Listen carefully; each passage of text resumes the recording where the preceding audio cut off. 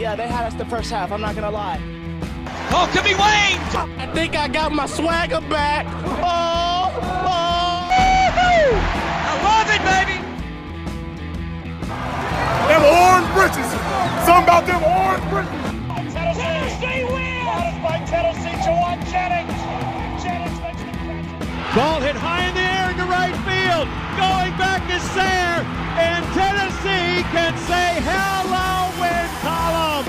A grand slam in the bottom of the ninth. You can't draw it up any better. We just won a basketball game, and we're very happy right now. I made up my mind. I don't expect to ever look back. I'm going to stay at the University of Tennessee.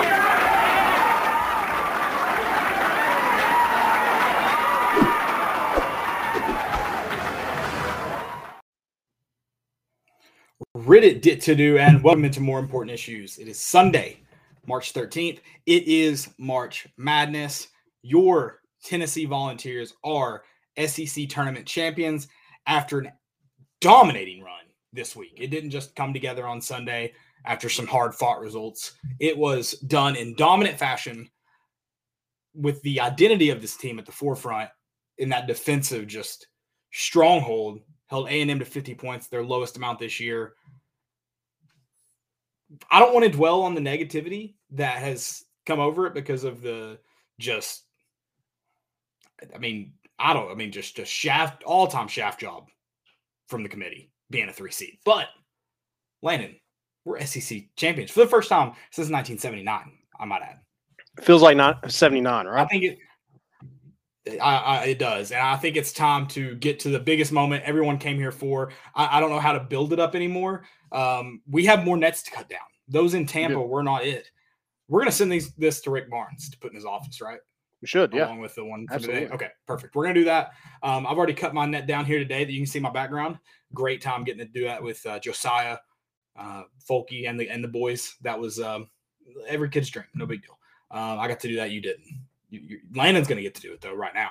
So let's get it real quick. I'm going to get the music going. I don't know how long this is going to play for. It doesn't seem very long. So you already got a champion shirt on.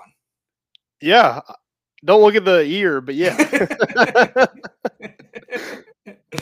This is the moment we've all been waiting for. The goal that matters in this tournament is the one coming down right now. Let's get it, Landon. And he's got the ladder. This is what you came for. This is More Important Issues, folks. If you're listening on the podcast on Monday, I'm sorry. You need video. But we've got it. Yeah, don't hit yourself on the fan. That would be terribly funny. This is beautiful work. Oh, he's doing – I mean, have you done this before? I have. What's the go? Woo! Go Vols. Home, sweet home to me. Good. Oh, Rocky Top, Tennessee. Thank you, Coach. Thank you. That all-time moment. Shout out to Landon. I did tell him I bomb a new neck. Does that fit over your neck? Go. Let's go. Everyone get your net out. I hope your son doesn't have a basketball goal to shoot on tomorrow. Cutting nets. A lot of bubbles.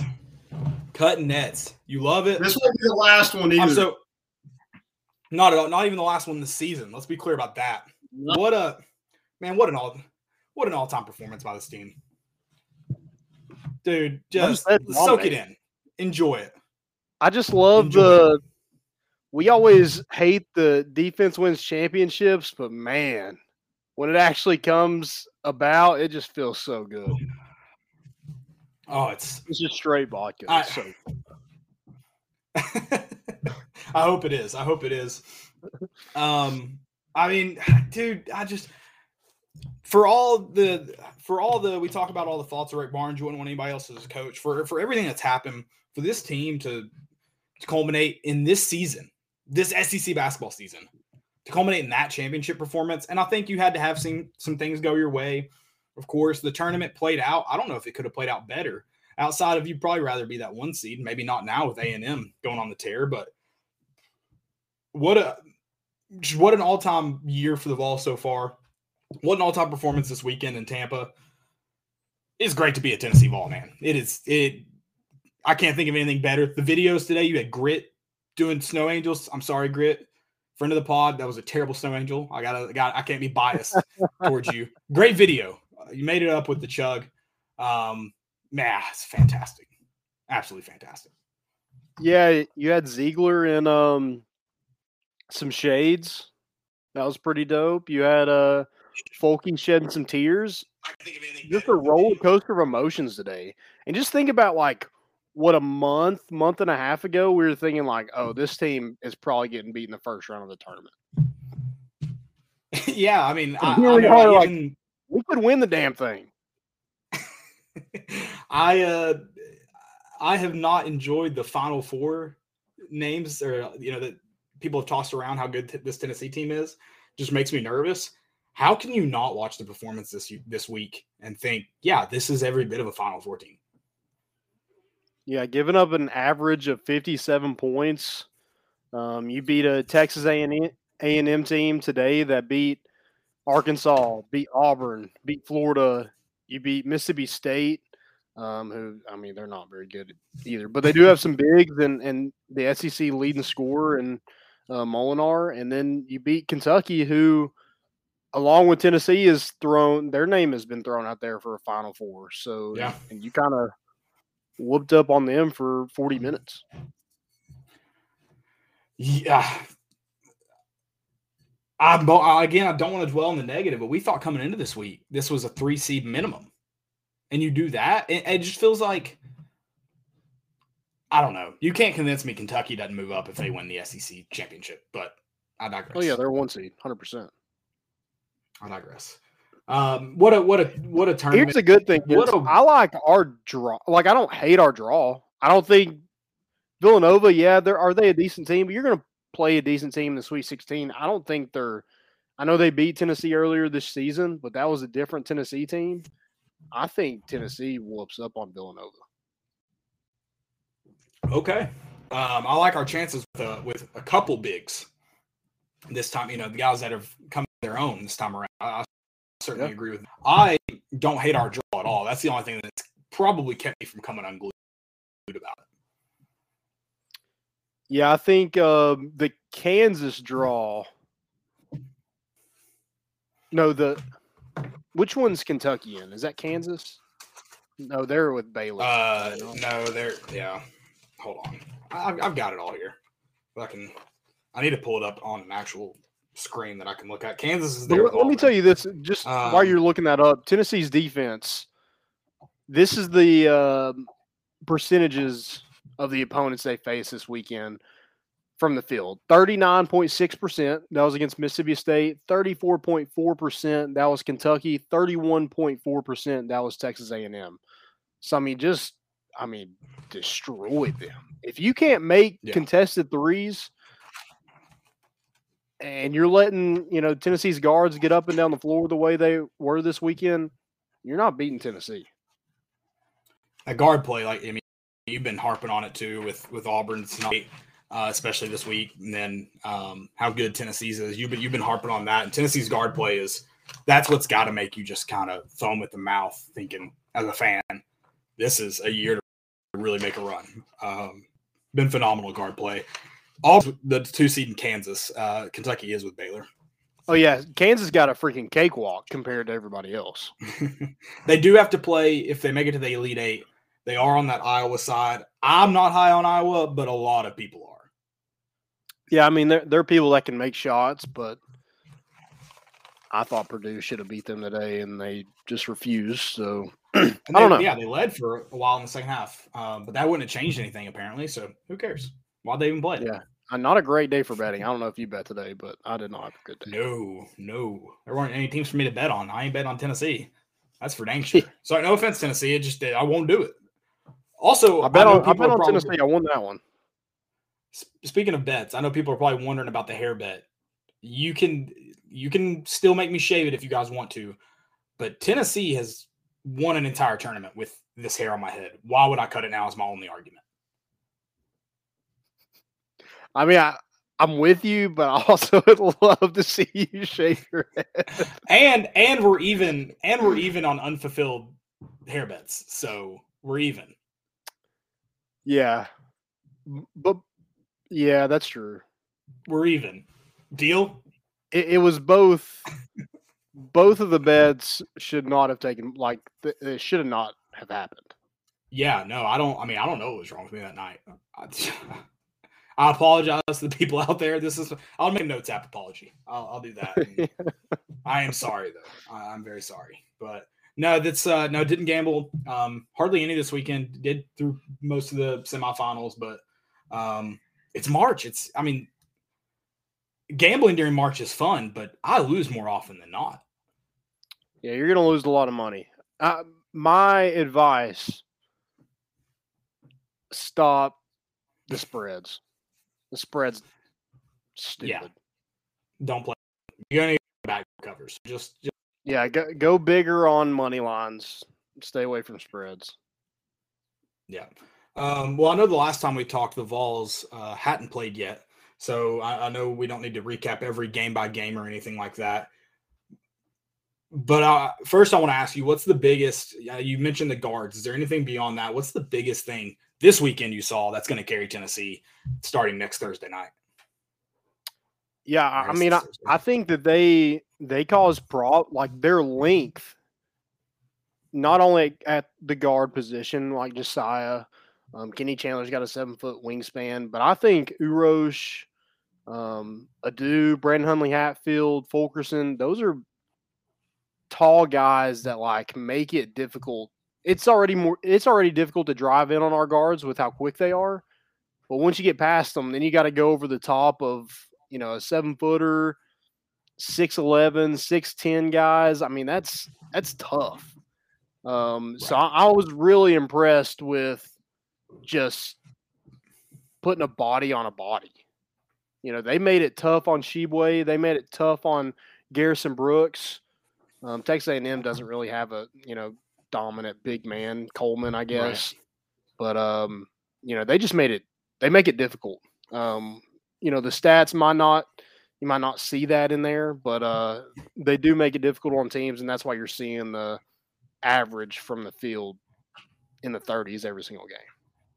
Yeah, I like it. I feel like this is you've seen this defense out of Tennessee for since Rick Barnes has arrived, but it feels like they're able to play the defense that's been in place the whole time. You have the quick guards, that play the entire top of the key, don't give away a lot of open threes, and then talk about the inside game. And that presence has been elevated so much since Brandon Hundley Hatfield started playing better. And then Urosh, when Urosh plays physical, oh my, he's get the offensive end working, and he could be a really, really good 5 for you. Yeah, 100%. Again, he just makes it difficult. Yeah. Just using that big body, just putting it like leaning on Sheboy for, I don't know how many times they're in the game at the same time, but it was a lot. So 20 minutes of just a big 7-footer just leaning on you, that's got to get under your skin a little bit, especially if you're like what? Sheboy's like 6'8". Yeah. So, I mean, that's a lot to handle, and, it affected him. I mean, he got his, but it took a lot out of him, and then, you see him foul out with 4 minutes to go, and then you have Coach Cal clapping in the official's face, and somehow they're still getting calls at the end of the game. It makes no sense, but yeah, super. Before I go on a rant with that, just the Roche has been impressive. Fulkerson, he looked like the Fulkerson of old today. Yeah, and that lineup that's been good all year with the 3 guards, Josiah and Fulkerson, that you've gone to late in games.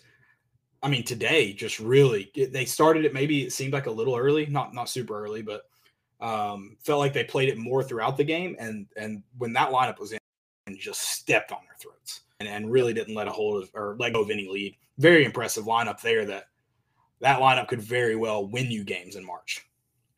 Yeah, I think they cut it down to 5 at one point, and then I think that was when the Scovey just he got fouled on a 3-pointer, so hit off 3 free throws. He got a steal. He hit a 3. I mean, it was just anytime that they would, make it, get back in the ball game, Tennessee had an answer for them.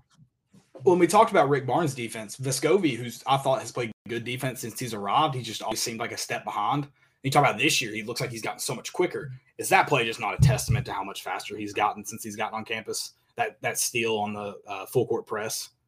Oh yeah, I mean they talked about it a ton on the broadcast today of just how good of a shape he's in. And I can't remember what game it was. It might have been the Auburn game, but he says a guy came up to him and was just like, or maybe it was Texas. He was like, "Hey man, are you gonna be running this hard the entire game?" And he was like, "Yeah, I am." That's why people hate him. We found out why people hate him. Yep. But I mean, when you're not as fast, as athletic as a Kennedy Chandler or Ziegler, you got to stay moving constantly to find your shot, and he does that, and that's what makes him so good. Oh yeah, and he's been so much fun to watch. And then I'm going just back to today's game. I think today when you have a game where Zakai Ziegler just doesn't play his best, but still impacts the game in a huge way, that's something. And it takes other guys pulling the slack, but like Josiah Jordan-James, Kennedy Chandler, and Vescovi doing their thing. But even Ziegler's ability to come in still creates havoc on the defensive end, still pushes tempo, or is able to slow you down at times you need to. He didn't have the best stat line today, had a lot of turnovers, but still just impacts the game greatly. I know I'm riding a high today, but I see a deep March run. Tennessee's past the first weekend. I mean, then, mayhem sets in, of course, but this guard play and then Josiah Jordan-James playing the way he has, it's just so good. Who's going to stop it? Yeah, I mean, we might be setting it up to, be disappointed, but I mean, this is at least a Sweet 16 team. All right. At least. All right. You heard it here first. I mean, Longwood, you take care of them. Michigan's not good. They're so inconsistent. I know they got a 7-footer, but hey, so do we. And we've shown that you're going to have more than a big post presence to beat Tennessee. Right. You have to have good guard play and stuff like that. And if you don't have that, you're not going to beat Tennessee. So I'm not too worried about a Michigan or Colorado State.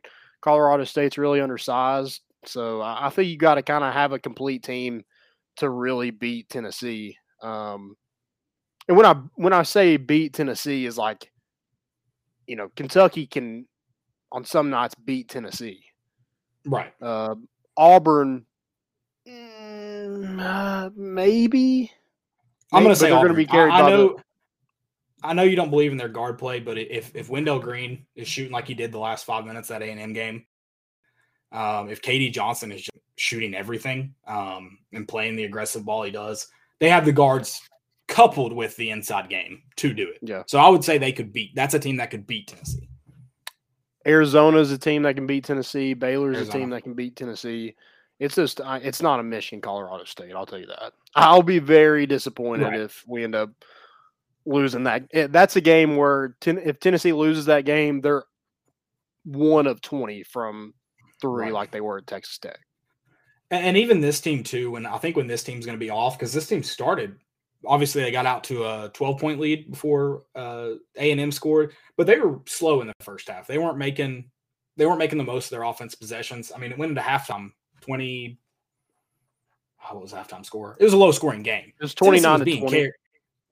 Tennessee was being carried by defense, very much so. I mean, so that's what you're going to get, even when Tennessee doesn't have its good nights. So yeah, it'd take a bad night for Tennessee to lose to a Michigan, but I still think it's going to take more than just a bad night because that defense is going to be good. Yeah, and Tennessee played 2 really good defenses in Kentucky and A&M. I think what really helped Tennessee is they kind of cruised and not let A&M back in it after they went on a 16-0 run to start the game. Kentucky the same way. It was like it wasn't a 16-0, but you jumped out pretty quickly and just kind of, you didn't keep your foot on the gas, but you didn't let off either. Right. And I think that's what was impressive. I think Tennessee does get stuck on offense sometimes, but the defense kind of helps that. Yeah, and you talked about the way Tennessee was able to stifle the A&M run, and even against Kentucky. A&M did a good job of stifling Auburn and Arkansas runs this week. That allowed them to be in it. They would go on slumps, but they never really let Auburn truly back in it. They always kept a cushion. And I thought Tennessee did that against both Kentucky and A&M. And basketball's a game of runs. March Madness is even more insane when it comes to runs. One run can truly make or break a win. And if you're able to stifle off a lot of their best shots, then you're gonna have a better chance of carrying yourself far. Yep, 100%. I like this team, Can't man. wait. I don't know if I was saying that a month and a half. I love ago, this team. but I love this team. I mean, talent-wise, I think they definitely have the keys. Maybe I'm just biased. I mean, look at back here; it's a lot of orange, but I feel good, man. I feel really good. Yeah, I love this team. I love and you saw it today, up 13, up 12. This team has no quit in them, and they're a joy to watch. They're so much fun to watch. Obviously, I wouldn't be mad if Tennessee was playing ugly basketball and still winning, but the combination of the two, of playing this really just hard-nosed, fun offensive style of basketball, I love it. Can't ask for any more. Don't lose in the first weekend, and I won't ask for any more. How about that? Yeah, everything else after that's gravy. I think this is, you got over the hump. What is it, 42 years? Something like that. Yeah. 43 years? Yeah, 43. Right. Of not winning the tournament. You won that. You got over that hump. Hey, Rick Barnes, it's time for you to get over the hump and get past the Sweet 16. Yes, please. I want to hang more banners. I want to hang a lot more banners. I guess you technically get one for the Sweet 16, but then I want an Elite 8. I want a Final Four. I want on it. Yeah, does that count? I don't know. Yeah, I guess. I don't know. I want more banners. I want more. I want them all. I want all banners. Yeah, and I want the number 5 jersey retired / it be given to a player that earns it. Number 5 can no longer be chosen. It's only given. Okay. That's a good point. I like that. It's kind of like 23. Do people give out 23? No, I'm just saying like it's usually like in basketball, it's usually your best player. Something like that. Or 10. I want to see it like LSU. Isn't 10 in soccer? Well, 10 in soccer, it's kind of confusing. It started I think it's more of a South American thing. 10 goes to your best player, and then it's kind of made its ways to different parts of the world, but it's more based on positional numbers. But number 7 at LSU, how they give it to someone who's earned it, that kind of deal. Okay. Yeah, let's do it. Number 5 means something around here. And if you're selling a number 5 jersey, name your price. I will buy it from you. Large. Are there none? You can't find any? I can't find any. I can't even personalize one on Fanatics. Dang. I'm gonna have to text Lofton. We're gonna have to hit our boy up. See if we can't get if we can get a number 5 jersey. So I know we do want to talk about seeding for the Vols. I don't know if there's a whole lot more to say about it. It just doesn't make sense. Duke being a 2 seed over Tennessee, just statistically speaking, makes no sense. Auburn, I could see they did have that. I can see it. I'm not saying I can 100% justify it. They did have. I mean, they've just let off the gas as of late. That's a new thing for them. But Tennessee's beaten Kentucky twice. I think they're one less win than them, but they're also a conference champion, and they had to play Kentucky head-to-head in that tournament. It doesn't make sense. Yeah, the whole Joe Lunardi comments that he was saying that, no, I don't see him as a 2 seed because they've been chasing Auburn and Kentucky all year. Well, if you're chasing those teams and you beat them head-to-head, you surpass those teams. But he said head-to-head doesn't matter. So there's no way physically possible that Tennessee catches those teams because Tennessee had a harder schedule at the front of the SEC schedule than both those teams. Yeah, it makes no sense. And then when you talk about chasing, Tennessee finished the regular season above Kentucky. The regular season. Yeah, he was like, oh, they tied for 2. I'm just like, oh, okay. But why did we win? Why did we win? Yeah, and then a head-to-head. Why is head-to-head always the first tiebreaker? Because it counts. It means something. I mean, there's no – if Tennessee didn't play this weekend, they still would have been a 3 seed. That's what it doesn't make sense to me. Like, the conference tournament literally meant absolutely nothing to seeding. And then during the broadcast, he's talking about – you get the hang of banner, right. But I don't understand it. Well, then they're talking about in the broadcast how, well, we do have to wait till Purdue and Iowa finish. Purdue's in the same situation as Tennessee. If they win, they're ranked number 9 in the country. They've won their conference title. It makes no sense. It's beyond. It's not. Is Purdue a 2 seed? Purdue's a 3. But they were, during the broadcast, Lenardi was acting like we still had to wait on the final for that game. Gotcha. So it just doesn't make sense why we'd wait on the final for that if Tennessee wasn't going to move. Right. I don't get it. I don't get any of the seeding. Yeah. So I wish we had a great answer because, man, I mean, they're like nothing before the tournament counts. Like, what's the point in the postseason? We should just end it after the regular season. There's no point. And yeah, in the first, whoever's first in the polls, that's the champion. There's truly no reason for the conference tournament, it turns out. Truly no reason. Yeah. You can only You can only get out. Like A&M, they lost today, but they won all those and then still didn't get in. But if Tennessee's win didn't matter, their loss shouldn't have mattered. That's a good point. So I don't get it. Whatever. We won't dwell on it. Just go win, baby, win. It's that time. Nothing else to do. You got what you got ahead of you. Just win. So we're going to move on from basketball. I'm sure we'll revisit it a couple of times throughout the show. Don't worry. I'm still riding the high. I know Landon is. I'm sure another guy who's probably was pleased to find out about a volunteer victory, both on the baseball diamond when he was calling it at, but his alma mater getting the SEC championship. We are welcoming, I can't say that, VFL Cody Hahn. Cody's also calling some Saturday or weekend baseball games for the Vols. Cody, how you doing tonight, man? Hey, guys. What's going on? What's up, man? Oh, not a lot, man. It's the same thing. I hit that 1 o'clock game was at the same time as basketball, so I was trying to keep up with both as it went.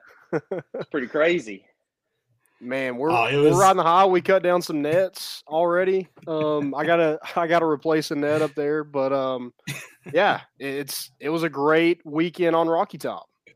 Yeah, I kind of caught the tail end of your conversation. Crazy how the SEC tournament didn't matter at all. I mean, they had Lenardi on right after, and he was like, Tennessee will not move because they've been behind Kentucky and Auburn all year, which makes no sense to me, but I think we got a good draw in the bracket. I like how it lines up.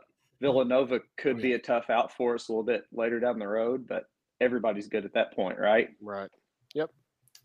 Very true. Man, Very how, true. how are you not hoarse? Is that practice makes perfect, or what is that? I don't know. This Tennessee offense, man, there's a lot of talking going on when they're swinging the bat. Yeah, you all have had a lot of electric. I mean, there have been some big home runs, not just your everyday ones. I mean, that's got to make a guy like you happy that was known for doing a little bit of the same thing in Lindsey Nelson. Yeah, I mean, the offense has been incredible. You look at it through and through. They got guys that can hit for power. They got guys that are hitting for average.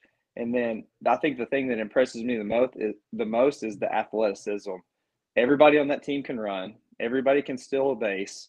Their pitching is as deep as I've ever seen a Tennessee team. I mean, I think they're poised to be as good as anybody in the conference. Yeah, you mentioned the athleticism. Jordan Beck, who is, when you talk about a professional hitter, he kind of fits that mold. Hits for power, can hit, a 500-foot home run with, ease. But he had a bump for hit today. What did you think about that? I knew it was in the arsenal, believe it or not. I mean, you look at him and you wouldn't expect it. I mean, here's a guy that's like 6'4", 220, 225-ish. But I mean, you're talking about a guy that's a 6'5" runner. So if you look at that on like a major league side, I mean, he's a plus runner in the big leagues right now. And what everybody talks about, everybody sees is the power, and it's legit. He hit a home run last weekend against Iona, and I kid you not, I think it was like 10 feet off the ground. We're like, oh man, that ball's hit for extra bases, and then you look up and it hit halfway up the batter's eye. So I mean, his BP is incredible. He's about everything you want, and honestly, he's hitting good. But I mean, he started off to a slow start compared to a lot of these other guys. Yeah, I had a really good day today. Go ahead, Caleb. Well, I was just going to say that's what's kind of been – me and Landon have consistently been talking about it, and even since after the Houston series there, like it seems like everybody's getting involved. This isn't just a couple spots in the lineup. Tennessee's got top-to-bottom talent that can hit right now, and that offense is staggering. What's it going to – I mean, what is it from your viewpoint? How do you find the right lineup? Do you think it's going to be moved quite a bit this year, where last year it was pretty much same guys night in, night out on the weekends? Well, I think the biggest thing that could change is injuries. Like, obviously, that could happen here and there, but they have so many bats, like, on the bench on top of it. I mean, Logan Steenstra right now he's just getting a pinch hit roll here and there. And, I mean, this guy's hitting 430. They got another guy named Hunter Inslee who's kind of in the same boat, Ethan Payne. You got a freshman, you got a high school All-American in Blake Burt who's just literally coming in. All these guys are pinch hitting. I mean, they have tons of depth. But a lot of this came from the culture. You know, Tony Vitello is a really good recruiter. They have talent in every position. They played to earn a spot in the fall, and it's carrying over. I mean, like I said, there's been some games where it's kind of got out of hand, but none of these at-bats are getting wasted because these guys know their job's on the line, right? Like if I have one bad at-bat, there's two guys hitting 400+ ready to take my spot on the bench right now. Yeah, 100%. And another guy that kind of burst on the scene this season is Jared Dickey. And every time I watch him, I'm like, dude, that kid is a professional hitter. I mean, everything, like he's just poised, nothing bothers him, and he just rakes. So what have you seen from Jared Dickey so far this season that you're really impressed with? I mean, just his story overall is very cool. I mean, you got a high school kid from Tullahoma, Tennessee, Josh Elander, who was the main he's the head recruiting coordinator, and he was the main guy that recruited him, said that if he wasn't the best hitter in Tennessee, he was right up there with them, okay? He comes in, he's a redshirt freshman. His first year he gets here, I wouldn't say out of shape, but his body's not prepared for the everyday workload. He gets kind of lost, and all the guys, like you think your Liam Spence, your Jake Ruckers, the guys from last year, he kind of gets lost a little bit. So he makes a decision in the fall. It's like, okay, it's either going to stay this way or I'm going to make some changes. He changes body. He changes he changes mentally his attitude and how everything went. Had a great summer. He came back. He learned how to catch. He's a plus runner now. He's batting in the top of the lineup. He's 6th in the nation in average right now, and he leads the conference in hitting. And he wasn't even starting. I mean, the whole thing happened from him coming off the bench. He started like 4 for 4 and hit 4 rockets, and they had to put him in the lineup, and he hasn't looked back since. Yeah, I think that ETSU game was kind of his first game where he was like, "This kid's batting 800. We have no choice but to play him." Yeah, and I mean it carried into this weekend. I mean he had a great James Madison 2-game series. I mean he had a couple home runs in that, and then I mean same thing today. I mean. He made a couple of outs, and they were loud outs. I mean, they were rockets hit at people. Kind of same thing you said, Landon. You kind of look at him right now, and he's a professional hitter for the time being. We'll see if it keeps riding out. He's about to see some better pitching and things like that. But he makes adjustments from pitch to pitch. That's the biggest thing I've noticed. He handles a fastball in when they start to attack him. When he gets to 2 strikes, he shortens up and he works away. I've just been really impressed with overall his approach through and through. You talk about a lot of guys coming on throughout this season, whether it started in game 1 or were brought in. What's the biggest surprise for you? Tennessee lost a lot on that Omaha roster. I know a lot of people are still shocked to see him doing well. Some people barely had him inside the top 20, 25. What's been the biggest surprise for you that you're like, all right, that's been the game changer for this team since the start of the season? Well, the offense is getting all the highlights, but it's the pitching. If you look at Tennessee's team last year, quality team. They kind of got hot early. They kind of rode it through. They kind of got their national notoriety later on in the season. I mean, you went from a team that was unranked to second in the country, rode that all the way through to the World Series, and they had good pitching. But, I mean, they're relying on, freshmen that had never been in that situation. Now you fast forward and you look at this team. They're starting a freshman in Chase Burns, who was a first-round draft pick if the money was right. They got a transfer Saturday starter Chase Dollander, who's going to be a first-rounder when it's all said and done. They got another freshman pitching on Sunday in Drew Beam, who hadn't given up an earned run in his first 3 starts until today. You got Blake Tidwell on the mend. We could possibly see him, and you're talking about a freshman All-American, pitch for Team USA. He could be back in a month. You got a transfer in Seth Halverson from Missouri, up to 100 miles an hour. He was the penciled Saturday guy before he went down and got injured. The bullpen is experienced. You got Ben Joyce, who's just a lightning rod. He's coming out throwing 104. That's what they've missed. I mean, even from like my time being there, which has been a while now, and up until then, there's not been a pitching staff like this. Yeah, one of my questions was, have you ever faced, in your time in the SEC and in the minors and, even high school, if you want to go back that far, have you ever seen a pitching rotation quite this talented? No, not depth-wise like this. The only team, which is crazy to think about, would probably be my first year or second year in high A, and we played against the Marlins, and you're talking about Jose Fernandez was their ace. Their number 2 was Adam Conley, who has multiple years in the big leagues. They ran out 4 guys that was first-round draft picks, and then they ran out Rob Rasmussen, who was a third-rounder from UCLA and made it to the big leagues. So depth-wise, they were really good. But you look at this Tennessee team, again, Burns was a first-rounder, or was going to be a first-rounder. Dollander's going to be. Beam's good.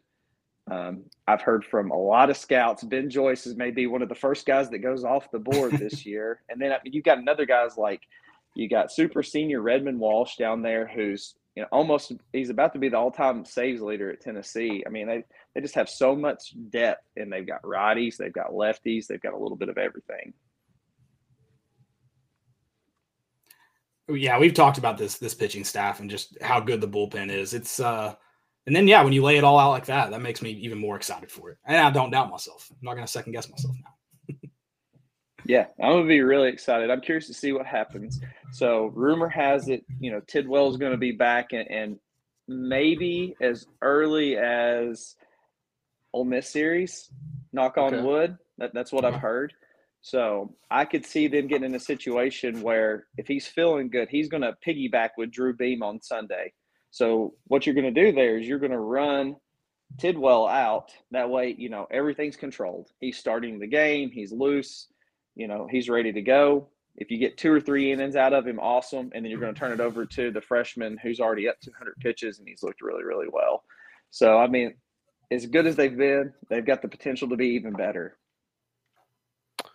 Yeah, what is we talk about Tennessee and, we want to stay positive and everything like that. But what's one thing that if this team wants to get back to Omaha, they're going to have to either do or improve on or something like that? Oh, Tennessee's bugaboo. Base runners. Oh, that's the one thing. They have given up the most stolen bases in the SEC. You saw it last year. In conference play, not a lot of people steal. When they got out to the World Series, they ran into a Virginia and a Texas team that has quality pitching. They're not afraid to bunt. I mean, Texas leads the nation in sack bunts right now, which, and part of that's the park they play in, but they can run. And that's what everybody's going to see. That's going to be the MO on Tennessee. Hey, they got good pitching, but Burns, Dollander, both of those guys are like 1.6 to the plate. I wasn't the fastest guy in the world, but if the scouting report came out that there's a 1.6, I mean, you're giving Evan Russell no chance to throw anybody out at all. So that's the one thing that they're going to have to make an adjustment at. Maybe not in conference play because, again, people kind of play more for the home run. But when they get out there in a regional or super regional and they get into a team that's maybe more defensive orientated, got a lot of pitching, things like that, they're going to bunt and steal, and that's going to be the team that's going to give Tennessee trouble. Yeah, kind of like that Baylor team. I think they had 7 stolen bases and 6 were in the first inning. I mean, it could get ugly fast. But the good thing about pitching wise, you got the pitchers on the mound where you don't have to worry about a ton of base runners. But when you do, yikes. Yeah, and it's a good trade-off. I mean, that's the thing is you see these guys, and I mean, Burns is 96. He's been up to 100. Dolander's kind of in the same boat. You know you're not going to get a lot of hits. You're not going to run off 6, 7, 8 hits off these guys. So it's going to push these teams to be more aggressive on the base path. So I think that's where the trade-out's going to happen. Like, hey, they can pitch themselves out of an inning very quickly because they can rack up strikeouts. But the other teams know the same thing, and they're like, okay, time to put a little bit more pressure on them and see if we can force Tennessee into some mistakes. Yeah. So back when you played, what's kind of and you are a hitting coach as well, what's kind of the biggest difference in the game back when you played to now? I just feel like, and I wouldn't even say this is just like from my time in general, there's been really good players in the SEC across the board. I mean, you're talking like when I was there, Vanderbilt still had a Sonny Gray and a Mike Minor. I mean, Drew Pomerantz was at Ole Miss. There's a lot of really good pitching, but the athletes are just getting so much better year in and year out. Like looking at my team, we could really hit. We had some pitching, some really good arms, but I mean, we were nowhere near as athletic as this team. The arms, I mean, everybody throws like 93 plus now. You know, you got out there and it was like, hey, we got to get into the bullpen. Now you get into these games like this, it's like, oh, I don't know if I want to get to the bullpen. There's a guy sitting there throwing 100. So I think that's the biggest adjustment is everybody's just stronger and faster. And I mean, technology has helped a lot. I mean, these guys are just smarter. They know how to train their bodies now. And you're talking about adjustments with Jared Dickey for each pitch. And I don't know if this is a new thing. You know, I didn't play at this level, so I don't know if it's just always been a thing and I'm just now noticing it. But like every time a kid strikes out or, you know, he pops out or something like that, he's going to the next hitter and telling him exactly what he saw. Is that new or is that just kind of old and we're just now noticing it or what is that? No, it's been around for a while. I think the biggest thing that helps them is the scouting reports they get. When I was there, our scouting reports were very hit or miss. I remember playing Vanderbilt my sophomore year, and they brought in a guy named Sean Bierman, all right? Lefty. On our scouting report, it said he was like 86, 88, like no off speed. I'm the first guy that faces him. First pitch, 97. And I turn around and I just like look back at our dugout and I'm like, what did you like? Where did this come from? You know, like it was unbelievable. So, but the scouting reports are so in detail. Like they have they know like how the guy did the year before, his freshman year, what his tendencies are. Does he got a good pickoff move or not? And that's why you're seeing the information be relayed so well. Like they've already go up and they have a plan. You know, like Dickey struck out today, and I know exactly what you're talking about. He went back and he talked to the very next guy that came up, and he was like, hey, yeah, that curveball does have some depth. He is able to locate it in and out. You've got to see it up. Like, you know, it may not be anything crazy. They're just kind of reaffirming what they've already seen on paper or what they've seen on video. Yeah, and something like that happened in the Wright State game. I think Jake Rucker got out, and he gave – I don't know what he said, but you know, if I'm Jake Rucker, I'm saying I'm counting that as an assist. What Drew Gilbert did that next at bat. Oh, for sure, right? I mean, we've talked about that whole scenario on air. If you watch that one, I mean, you had number 1 Tennessee. They were kind of in question about being that 1 seed, and here they are playing a Wright State team. They're down to the 4 seed. In a normal year, Wright State's not a 4 seed. I mean, that you're talking about a 2 or 3 seed for sure. So Tennessee kind of got a bad draw on it, but they dropped down. Man, I mean, that was the play of the regionals. I'm not saying like in Tennessee. I'm saying across the board. I mean, you saw that the ball was hit. I went crazy when it happened. I mean, it was just pure excitement. I mean, the first swing that Drew Gilbert took, you're like, oh my gosh. I was like, if this guy makes the same mistake again, this may be it for it. And then lo and behold, there it was. There it went. We got the bat flip of the century. It was entertainment in itself. Did you ever have any bat flips? So somebody asked me this the other day. I did bat flip a couple in college. I didn't do it in pro ball because you learn real quick. Like, again, it's different times, right? The players police the game now. It's fun to watch these guys show emotion. This wasn't a thing you couldn't do this in the 90s. Could you imagine bat flipping off Randy Johnson? What do you think would have happened the very next time or the very next guy on the line? It's just a different game now. So yes, the couple times I bat flipped, I was excited because of the situation. I got dropped down in the lineup a couple of times for, one reason being another. And I had a couple of pretty good games from it. I did hit a home run against Kentucky and bat flipped one time.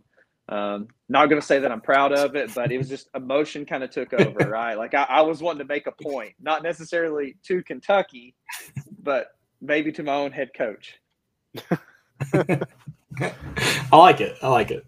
You're just adding a little fuel to Kentucky. They've had a bad weekend. Yeah. I feel real sorry for them. How about you guys? Oh, rough time. I mean, speaking of the SEC too, this SEC continues to be loaded. SEC series finally picks back up. I think a lot of Vol fans are excited to get into the meat of the schedule. South Carolina Friday night in Lindsey Nelson. Is there is Tennessee you think they're technically ranked first in the East? I don't know how that works early in. Where's Tennessee seeding right now at the end of the season? Yeah, so they came in 4th in the SEC East in preseason, which is kind of crazy. They're low, but the conference is really good. Right. Obviously Vanderbilt came in right now, but yes, they are sitting atop of the conference. They're 15-1. I really like them. Like I said, the pitching's there. If you look at the stats in the SEC, and I'll run through some here in a second for you. They're second in ERA, which is behind Vanderbilt at a 2.03 ERA. They're first in the SEC in strikeouts. Chase Dollander leads the SEC in strikeouts. As we mentioned before, they've got arms coming back. So they have pitching that matches Vanderbilt's pitching in the past. That's what you think. You think them automatically in the SEC, why is Vanderbilt good? Yeah. They have the best talent. They have the best pitchers. Tennessee's on par with them. And now you see those arms, and then you're about to see this offense. Coming into today, so the stats were as of March 10th for the NCAA, and I'll give you more SEC because they're more updated. Tennessee was 5th in the nation in average at 350. They led the NCAA in doubles at 46, and they were first in the NCAA in home runs at 37. As of yesterday, they still got a team average of 350, so they lead the SEC in all of these stats: batting average, slugging percentage, on-base percentage, runs scored, RBIs, doubles, triples, home runs, total bases, base on balls, stolen bases. Think about that. Evan Russell leads the SEC in doubles with 9, and he's hitting 7th in the lineup. That's insane. And he's your catcher, too. Yeah, and he's your catcher on top of it. Yeah. That's insane. Yeah, I picture you with one of those things in old movies where they just like a scroll, it just falls out to the floor, and that's all the categories Tennessee leads the country. Yeah, it's incredible. It's video game numbers, and it's not like they've played bad teams. They came in and the Georgia Southern weekend was fun. My first game I called was against the Saturday game. Chase Dollander transferred from Georgia Southern, and this is a time where, people transfer portal. How often do you see the guy transfer and then face his former team his first outing ever? So the big question of that was how's he going to be? How do you settle in that kind of situation? Guy goes in 5 innings of work, strikes out 11 or 12 guys. He makes it look easy. So that Georgia Southern team gets swept in Knoxville, turns around and knocks out Georgia Tech, beats them 12-4 on Tuesday. And Georgia Tech's a top 15 team in the country. And they've done really well. Iona, has struggled still. They haven't played overly well. Yeah, they're pretty bad. Yeah. Then Tennessee went. Yeah, they had a rough series, and it's kind of carried. But I mean, that's a tough situation. You're looking at a team that, have faced. They haven't played baseball in 2 years because of COVID. I mean, that's just it's just how it's been with the school. So they're kind of in a rebuild. Tennessee Tech, ETSU, extremely good baseball teams. Like Tennessee Tech is like top 5 in the country in batting average. They hadn't lost a game going into playing the Tennessee earlier in the season. They ended up getting rained out. I don't know if that game's going to be made back up. But then you played Texas, Baylor, Oklahoma. This Rhode Island team, I think they finished this after the series. They're like 0-12 or 0-13. That's a really good team. I mean, you're talking about they put the best at bats I've seen off Burns and Dolander and Beam. They're missing 2 of their best hitters that they're going to get back at some point. You mix around their bullpen a little bit, and I see them competing to win the Atlantic 10. Interesting. Wow. Yeah, okay. like they were not as bad as their record was. Oh yeah, I mean you got to go back. You guys look and see who they played. Okay, they opened up with William and Mary. William and Mary is like 6-4 right now, and they played a lot of good teams. They went to the road and played them. They went to South Alabama. South Alabama's top 10, or sorry, they were 10-2. They've moved conferences now a little bit, but I can try to think of where they're at right now. They're in the Sun Belt. I mean, they win the Sun Belt year in and year out. And then they played Auburn, who's like 12-2 right now. Obviously in the SEC, they're going to be really good. And they've had to do all this on the road. Think about the travel that they've had to deal with. And then they came to Knoxville. I mean, we talked to their coach before the game. I mean, they met at like 1:45 in the morning at their field, flew from Kingston, Rhode Island to Nashville, bus from Nashville to Knoxville, got in at like 3:30 p.m., grabbed a little nap, came over and practiced. And then you get here and you get thrown the weather we got. They had to play a doubleheader on Friday, and then they had to play this game on Sunday in like 20 degrees. So they haven't had the best situation yet across the board. They're about to go back home. And like I said, I see that team really improving as the season goes on. Yeah, Cody, I do want to get your go ahead, Caleb. No, you got it. I do want to ask you kind of how this, analyst thing got started for you. It was crazy. So Tennessee had reached out for me. So how it all works is like the games are streamed on SEC Plus Network, which is, the rights to it are by ESPN. But the Vol Network still kind of like runs everything for them. Like there's Stacia Patterson. She's like the manager of production. She kind of like oversees everything with Tennessee and then with the SEC Network as it goes through. So she called me Sunday before Tennessee played Georgia Southern. Rusty Enzer, VFL, he's done this for like 20 plus years. He retired. He ended up, he wasn't going to call any more games. And then there's another guy named Charlie Palaio who pitched in the big leagues for the Atlanta Braves. He's done it for about 10 plus years. He also stepped down. So Stacia called me on Sunday, asked me if I'd have any interest in doing the games. I was like, yeah, I've never done it before. I mean, I've been on camera with interviews, but I've never like called anything. And she was like, oh, no problem. No big deal. You'll be trained. We'll walk you through this. Well, my training came as interview with the Georgia Southern coach on Tuesday, interviewed Vitello on Thursday, went straight into the booth on Saturday, never called a game in my life, and just kind of got thrown in there. So nice. I was literally asking questions like in between innings. So when you put the headset on, okay, they're noise canceling. I can hear myself talk. I can hear the play-by-play guy talk, and I can hear the truck talk.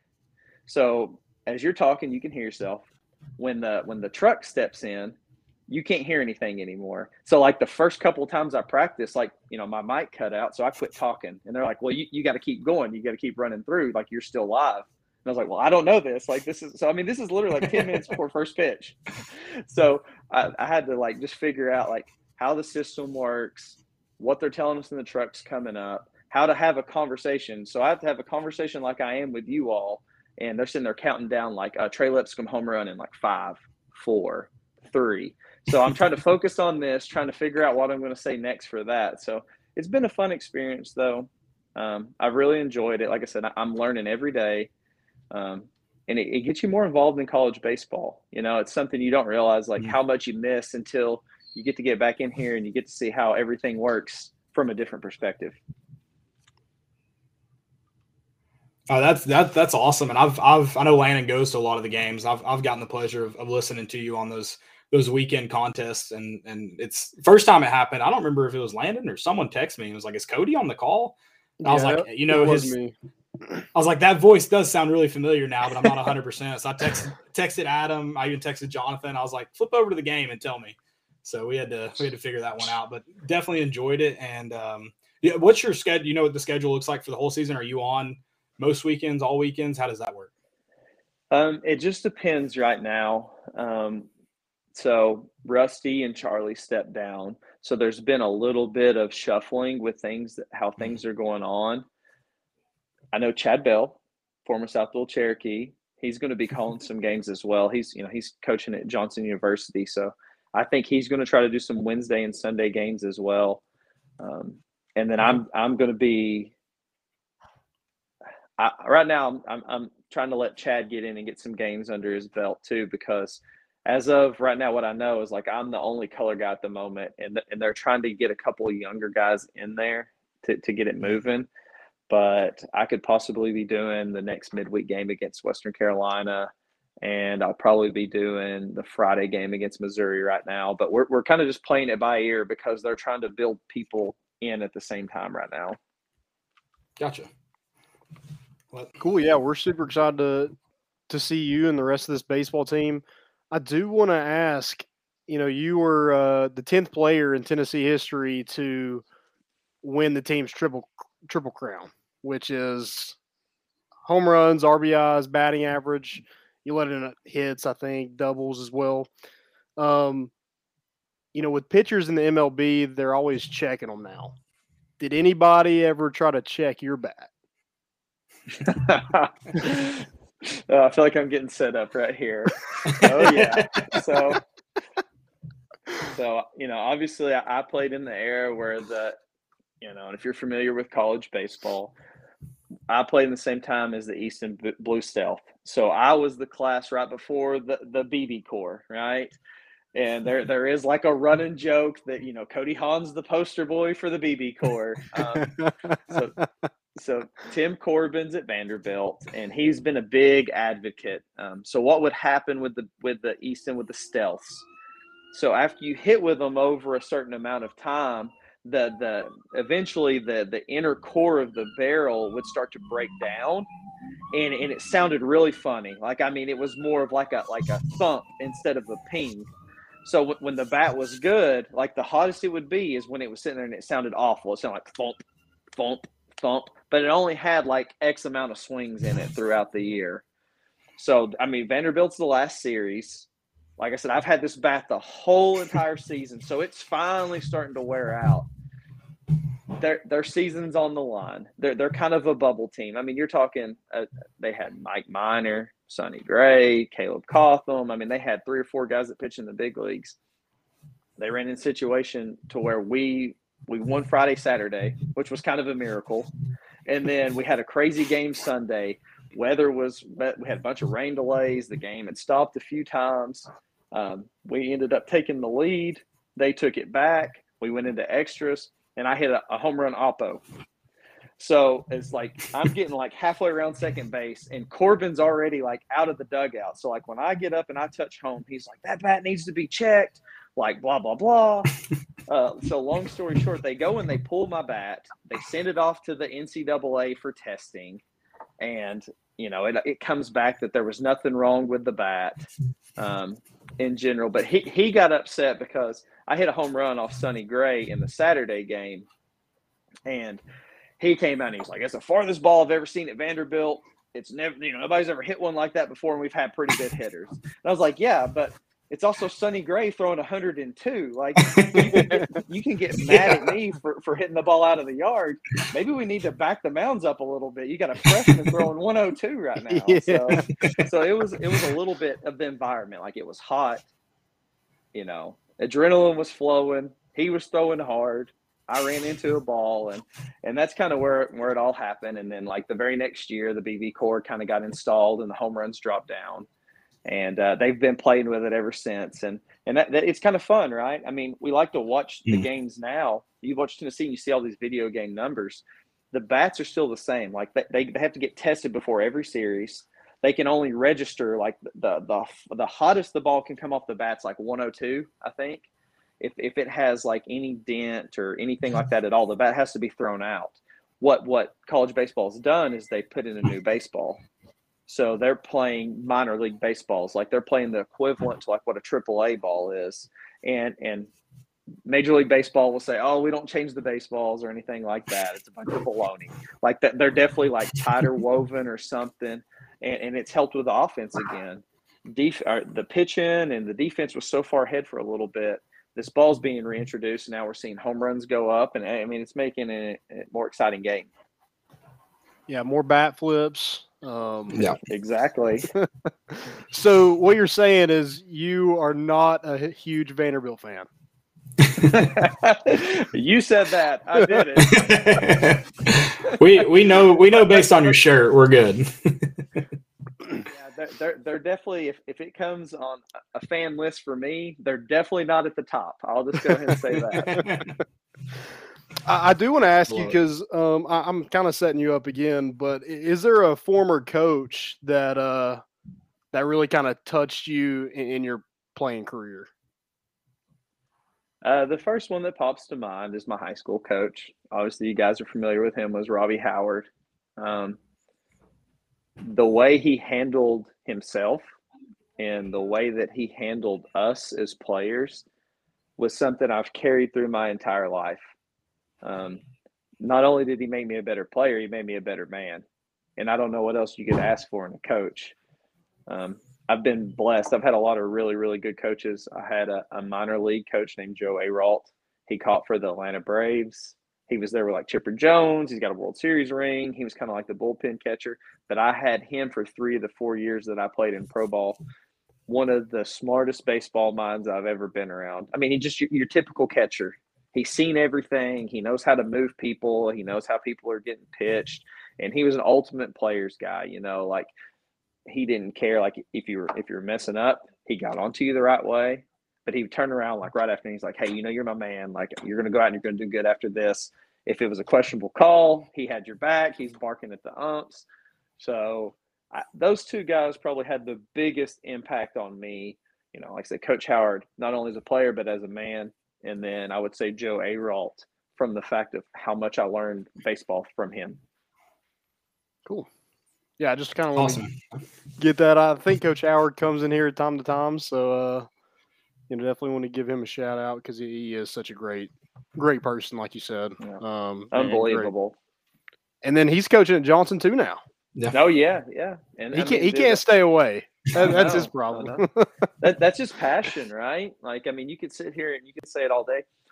His passion's coaching, but more importantly, his passion is young men and women. Like he's a leader, he's a teacher, and he just can't get away from that. You know, I mean, that is what he is here to do. Absolutely. Yeah. And by the way, I saw we're going to have to get out on the golf course sometime. I realized we're friends on the Grant. Pulled it open the other day, saw that Iguani score. So we'll have to, when it gets warmer, I can't play in this cold. I'm bad anyways. I can't do it to myself, but we'll have to find time for the course soon. Oh yeah. I mean, I'm a part of the Hackers Club. I can hack it up with them as good as anybody. So I like it. But no, it's fun, man. It's been a passion. I really enjoy golf. That would probably be one of the biggest regrets is I wish I got into golf a little bit earlier in life because I mean, you can play it as long as you want to. Right. Yeah. We'll get Landon playing one day. I don't know. I'm too tight for that. I don't have that Caleb and Cody money. Oh yeah, it's just pouring out. Let me tell you. All right. Well, Cody, man, we appreciate you hopping on. I know it was kind of we got you on in a quick turnaround, so I appreciate you working with us. And like I said, I've enjoyed you on the calls. Hope to hear you a bunch more, and definitely appreciate your time tonight. It's been fun. Hey, thank you guys for having me on. Anytime. I mean, I'd love to come back maybe a little bit later on in the year, and we can do some more Tennessee baseball updates. Maybe we can talk about a Tennessee basketball national championship. That'd be something pretty cool, huh? I'll have to get another bet. Yeah, Cody, appreciate you. And, if we'll probably see each other a ton. I have season tickets, so we'll be around Lindsey Nelson quite a bit this spring. Sounds good, man. Yeah, hopefully after Saturday we've made a turn for better weather, and it's going to do nothing but get warmer from now on. Absolutely. Thanks, man. Appreciate you. Thank you. Hey, thank you guys. Y'all have a good rest of your night. See ya. You too. See ya. That was VFL. Cody Hahn, now calling the games, analyst for I guess he mentioned it was kind of Vol Network tied in, so Vol Network, ESPN. Fantastic to have him on. He mentioned it. I don't think we got to mention it. Sono guy as well. Played baseball at South Doyle on a great South Doyle baseball team. And definitely, I want to get into those playing days a little bit more. I knew we were running them long. Didn't want to keep them on too long. So He talked about some of the good teams that he was on that didn't quite have some of the success that this team's experiencing, but some good teams. I think that's been lost in Tennessee baseball's recent success. There's been a lot of talent come through here, even without the trophy, even without the regional appearances and stuff like that. A lot of talent. Yeah, and gave us another reason to hate Tim Corbin. That's right. That's right. And not even for a bat flip. Not even for a bat. No. Just being. Vanderbilt. He did say he went oppo on a walk off. So there may have been a little flip in there. I shouldn't say that. I'll scratch that comment from there. Tennessee did get the sweep this weekend, as we talked a little bit about there. Against Rhode Island, you had a doubleheader on Friday, and then that Saturday snow. That's why you had to do that, obviously. And then Sunday win. Get the brooms out. It's a sweep, baby. Yeah, got the brooms. More reason ready to celebrate. Yeah. Just another good weekend of baseball. Not weather-wise, but, Tennessee played well. Jared Dickey continues to light it up. You had Seth Stevenson play well in the first game on Friday, and then kind of Christian Moore just continues to hit and hit and hit. It's like he didn't play the first game on Friday, but he did play the second game, played on Sunday. Dude, him and Jared Dickey, I mean, they've just – I think we had high hopes for Christian Moore coming in, but Jared Dickey, didn't really see him last year, didn't really know what he was about. Cody mentioned he changed his body. I mean, you look at some of his perfect game pictures and pictures from him in high school, he doesn't even look like the same person. I was about to say unrecognizable. I think you either showed me one or sent me one. Unrecognizable. Yeah. So yeah, just and Christian Moore though. Christian Moore's another guy who against Georgia Southern, and there before Iona, he wasn't a guy that was popping off the radar at you. He's a guy that kind of came later on, and I know we're not far into the season here, but later on than the Trey Lipscomb or blanking on freaking Ortega's played well too. God bless Drew Gilbert, a guy who just kind of carried off momentum. Those guys that were popping off the radar first series. So it's this team's loaded. This team's, and then the pitching staff. I know we talk about it all the time, but they're that good. Nasty. Yeah. Couple ball. We went back to back the second game on Friday. Almost went back to back to back to back. Jared Dickey, after the back-to-back ones from Lipscomb and Lipsius, I think, is that right? You're talking about Friday's game? Yeah. No, it was Scott and Lawson, and then Jared Dickey came up and hits one to the warning track, and then Christian Moore hits one. So yeah, just insane. Yeah, like you said, just insane. The bats are popping. Cody mentioned that this team's pitching staff is incredible. Dolander had 12 strikeouts, I think, on that second game on Friday. 12 strikeouts in 6 innings. Gave up 5 hits, 1 earned run. Drew Beam, had a decent day today. Jordan Beck really got going today. He was 5 for 5, so it's another perfect day. Jared Dickey had 3 hits today. Their hot hitters are just staying hot, and it's a time where one of your best hitters, Drew Gilbert's, out with a hamstring issue. So hopefully you get him back this coming up weekend against South Carolina, a South Carolina team that just beat Texas this weekend. A South Carolina team that's been incredibly underwhelming and then goes and beats Texas today. Yep.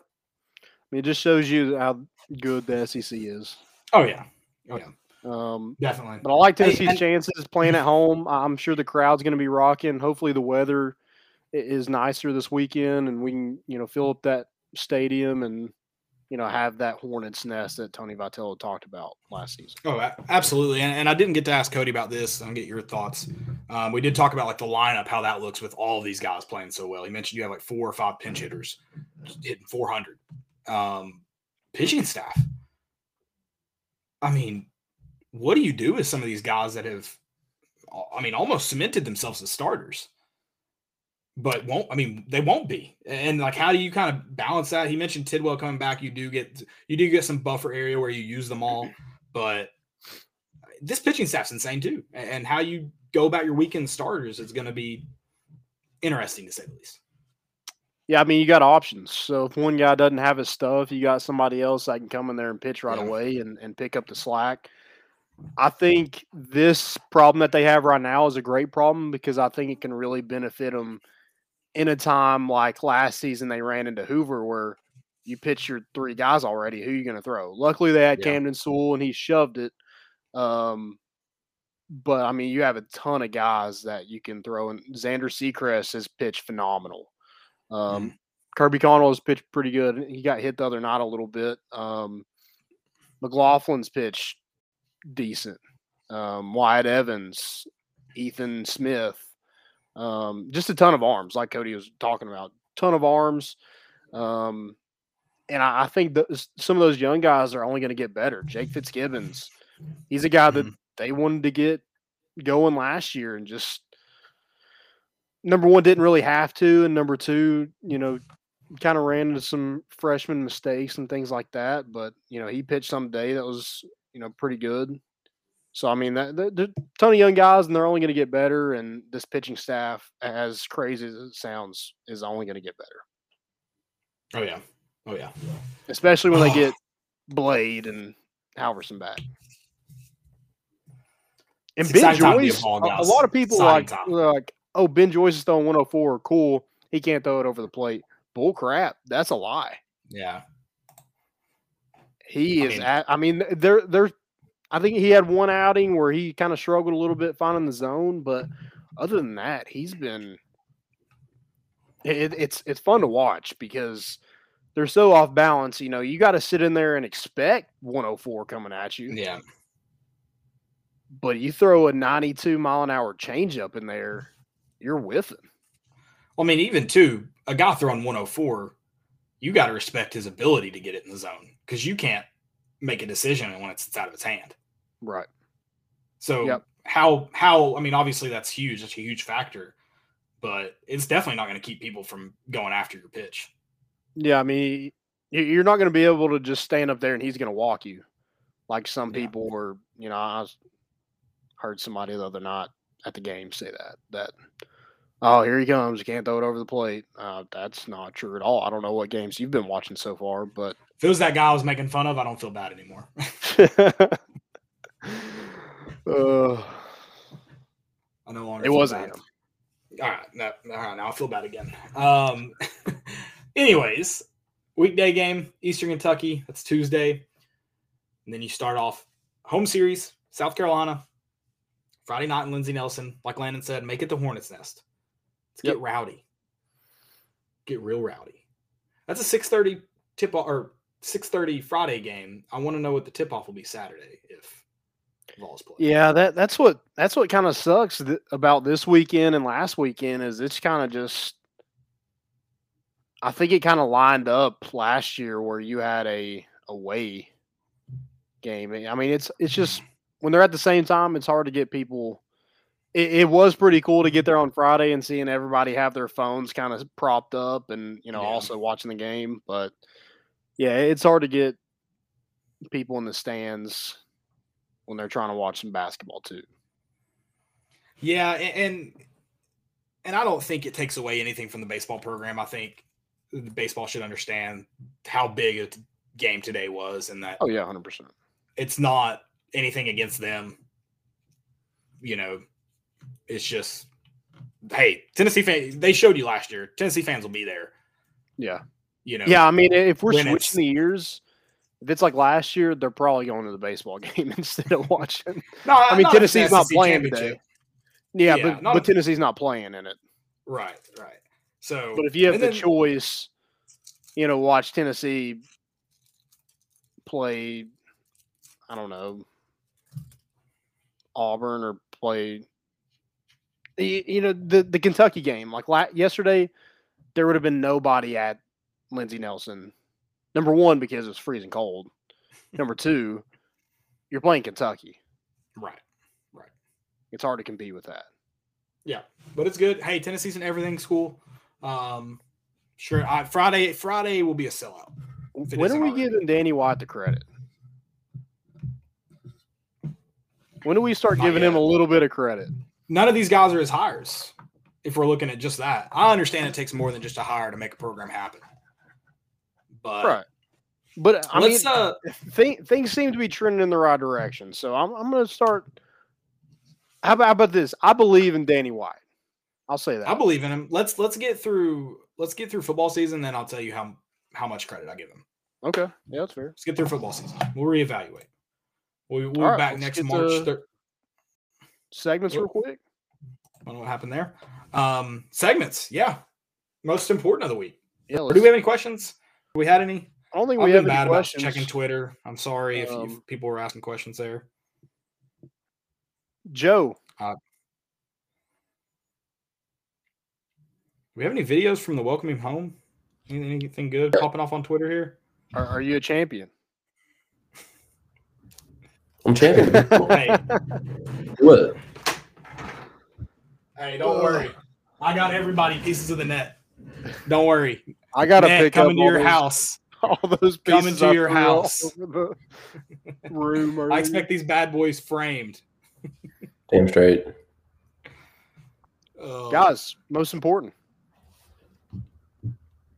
Most important. I'm going to go first. Shane Lowry, ace on 17 at the Players this weekend. So I'll argue this is probably the most iconic hole in golf. Do you know the 17th landing at Players? I can't say that. I'm sorry. Okay, Island Green. Do you know the one I'm talking about now? The one surrounded by water? Yeah. I do know that. Yes. I would say one of the more iconic holes in golf. It's up there. Just everyone knows what it looks like. Joe, do you know the 17? Oh, yeah. Landon's the only one that's Landon. But Shane Lowry hits an ace on 17 today. They're only in their second round because there's been so many weather delays. But dude, hole in one in golf, you can't get much better than that. It doesn't matter. Nothing matters because Tom Brady's coming back. Tom Brady is coming back. I'm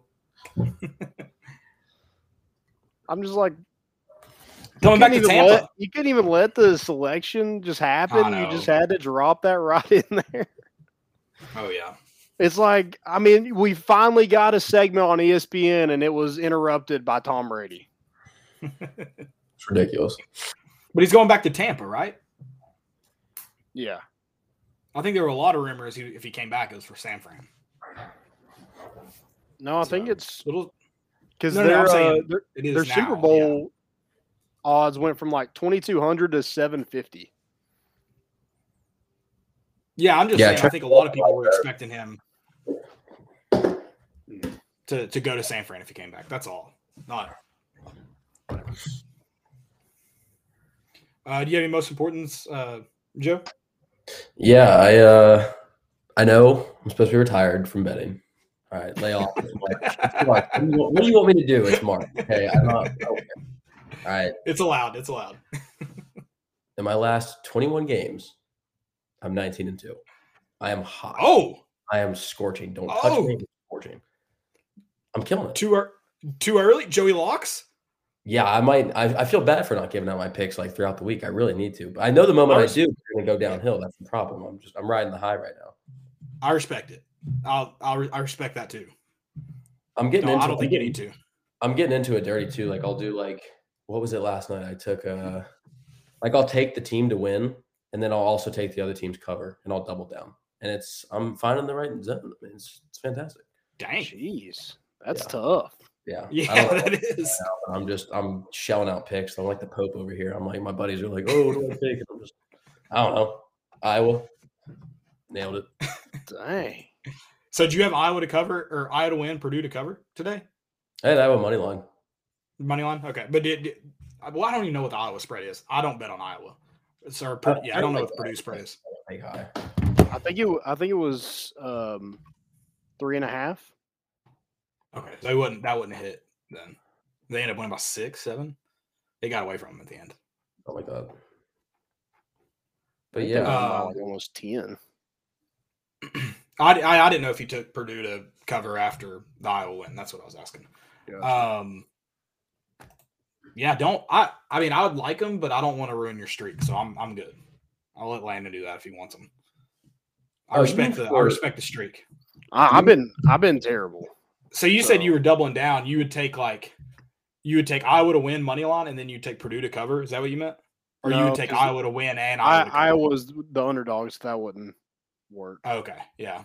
So he would take it if it was the favorite. Kansas, he would take them to win and the other team to cover. Not even like money line, but I took I remember during I think it was Wednesday. Duquesne was playing.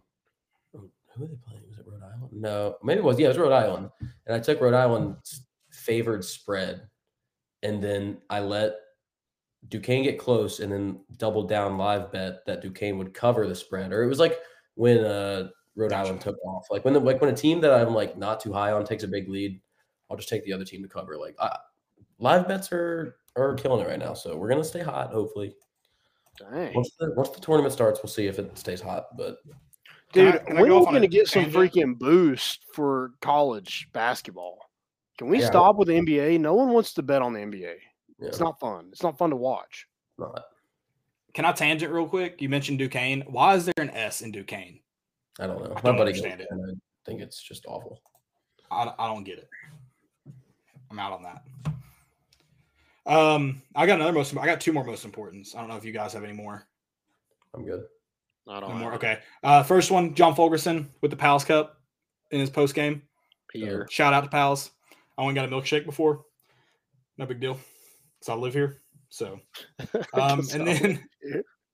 and then I didn't drive 45 minutes for it. So but then the Vols only trailed for, was it a minute 16 the entire SEC tournament? Really? A minute 26. A minute 26. Was that against Kentucky?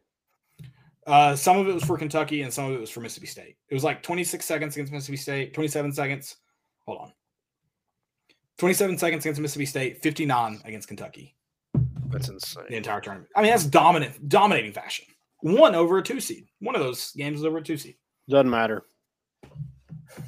Honestly, yeah, you're right, Landon. I like our layout better. I think we have a better chance to get deeper in the. Yeah. I like that they let Michigan in. That makes it better for us. Yeah, criminal, but I like it. Revenge on their ass. I hate Michigan. And also maybe a Villanova rematch where we can actually beat them for real this time. Maybe. We'll see. Not a big Villanova fan either. No. I just don't like Jay Wright and his stupid tie. Wear a quarter zip like everybody else, you bum. Or what? No, I mean, wear a freaking tuxedo vest like Buzz Williams. All right. Little boy at the tournament. Yeah. Work. Dude, he was at little boy is Coach Cal. Yeah. Dude, that lip thing he does when he's real mad, though, you know what I'm talking about? He does that little underbite. You look like such a pouty 4-year-old. But Buzz Williams was at half court today. He's always the ball. It's Bruce Pearl on Part By Take said that he set some of the best picks in the league. He's like, Buzz Williams, he's the best screener we've got. It's like, thank you. We all notice. And unfortunately, little boy Will Wade got fired. The same weekend, Tennessee wins a SEC championship. Just saying. LSU, let's be clear. If LSU had beaten Arkansas, he would still be their coach. How big of a shit show is Georgia for hiring Mike White after he just got fired from a rival school? Yeah, that's dumb. It's like, yeah, we don't want to be good anytime soon. But we talked about that firing last time. We didn't know if it was coming or not. Yeah. So was he okay? I was like, how does that buyout work? Is it offset? Because I'd pay him $1 million. Or did he get fired from Florida, or did he just leave? I don't know if he got fired. I thought he got fired. I don't think he did. I think he left. Yeah. So is mutually parted ways? That means you got canned, right? Did they say they mutually parted ways? Because there's no information about him leaving. It said he left Florida for Georgia. Really? Everything I'm reading. Yeah. Yeah. All right. Somebody needs to check Mike White for CTE because that's the dumbest thing I've ever heard. I mean, you're probably right, though. There was probably a mutual understanding, I'm sure. Yeah. But if what you just said is correct, somebody needs to have, like, Danny White, go get your bro. I'm 90% sure I'm correct. Not 100%. I'm never 100%. Because that Georgia program is horrible. Bad stuff. Also, hey, Tari Eason to the Hill. Can we get him? I wouldn't complain. Darius Days. I mean, hey, yeah. I mean, you would not hear anything from me. So, also, I talked about this earlier today. I love Keon Johnson and Jaden Springer, and both of them probably could have benefited from one more year. But this roster does not come together unless they leave. Oh yeah, Zakai Ziegler is not on this roster. If you don't have it, Zakai Ziegler and what? Jonas, was it Brandon Huntley Hatfield or Jonas Adu that was a late ad? Tomba was a late ad. Okay. I thought Adu got added later too. No, I think he was not like Ziegler. No, not that late, but he was probably later in that class. But I think he signed on signing day. So okay, gotcha. Okay, but this, I mean, and nothing against them, but this roster is special. This roster is really special. So, any fails real quick? I know we're running late, so I just want to. Yeah, it's getting after dark. I'm going to stay in a positive mood. I'm going to my last most important Rhode Island's jerseys. I don't know if they wore them Thursday and Friday. I just listened to the games I didn't watch. Rhodey, I love that. The front of the jersey just says Rhodey. I'm a Rhodey guy. Yeah, big fan. Big Rhodey. You got any, Landon? Dude, I just got Kentucky. Yes, I'll cheers to that. And their whiny ass attitude all the time. Oh, spilled that all over me. Caleb, how far down on that bottle are you?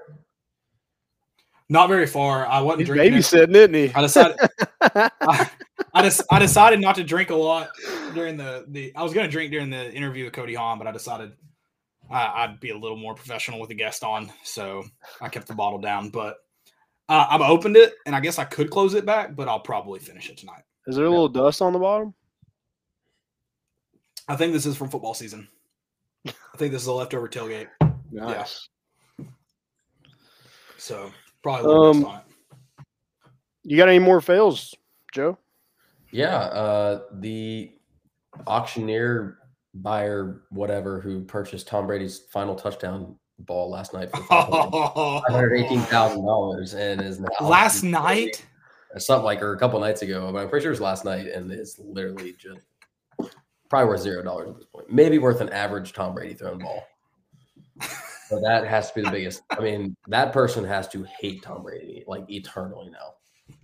Oh, yeah, I would make him. I'd sue him and make him take it back. He's got to hook that man up or something. That's bad. I would be irate. Oh, he's probably. I didn't see that. That's incredible. Oh, that man's about to go through a divorce. Yeah. That's awesome. I love that. I'm actually kind of happy that happened to somebody, some rich dude who had nothing better to do than $500,000. Right. My last fail, which isn't really a fail, but I told myself I wouldn't tear up at the bar today, and that didn't happen. So teared up. It's been a long time coming. It's been since the Wayne. Oh, you did tear up. I did. I didn't not Good. tear up. But dang, you and Folky on that save wavelength. I like that. Folky, that really snapped. I like. We finished. You didn't cry, Landon? Let us do. Huh? No, I didn't cry. I was excited. There was no tears in these eyes. But I can only imagine what national championship. I don't know how to cry. I'd be rattled. I'm with Joe. I think it was more like a relief cry though. It was like we finally did it. It happened. Yeah, that's all it was. It wasn't, it's like it's just an SEC championship, but damn, it was sweet. Yeah. I definitely had like one tear, just kind of had to. Yeah, it was more like the end of a movie where you're with people, so you can't cry, but you got that little. I'm also looking while I'm watching the game. I'm looking at this shelf that's full of Tennessee like accomplishments, all from the 90s and 80s, and that's it. I don't have a Coke bottle with any kind of recent championship on it. I need that. I need that bad. I need that stuff. So it was a relief feeling for sure. I'm saving my tears for the big one. Also, I'm a social crier, so like if I was at the bar and like I saw Joe crying, I would definitely cry. And Joe just hugging each other. Just at a moment, we tell everybody just leave us alone. Hey, we're going to a bar for the national championship game. That net will be there, or a new net. Actually, we got to cut down new nets. Everyone gets. Everyone gets a piece. Everyone gets a piece. Can't wait. That's all I got. Boys, it's been fun. We had a great show. SEC champions 2022. Had VFL, Cody Hahn on. It's been a great night, guys. Can't wait to do it Thursday again. We'll be talking NCAA tournament time. SEC play. Tis the season. Tis the season, baby. And just basketball all day long. Oh, Emily's already over it. Saturday, she's like, "What are we doing?" I'm watching. I'm getting my 3 TV set. I'm getting my 3 TV set up and watching basketball. What do you mean? I was Friday night. We grilled out, and I took my like little tailgate stand out there. She's like, "You're watching a game?" And I was like, "Yeah, and I'm gonna need you to hold the door so I can get this other TV out here." I was like, "Baseball's on." This is like prime step counter for like college basketball. That's just exactly what Yesterday was bad. We barely got to 1,000. I mean, that's low. Yeah, I'm sitting at 286 calories today, so not a great day. I'm not gonna look at mine. And we spring forward too. I mean, there was no way I was going to the gym this morning. Yeah, I love it, boys. All right, guys. Thanks Cheers. for listening. SEC champs here. I got one thing. We don't need an outro. That's too short. We need a full one here. Go Vols.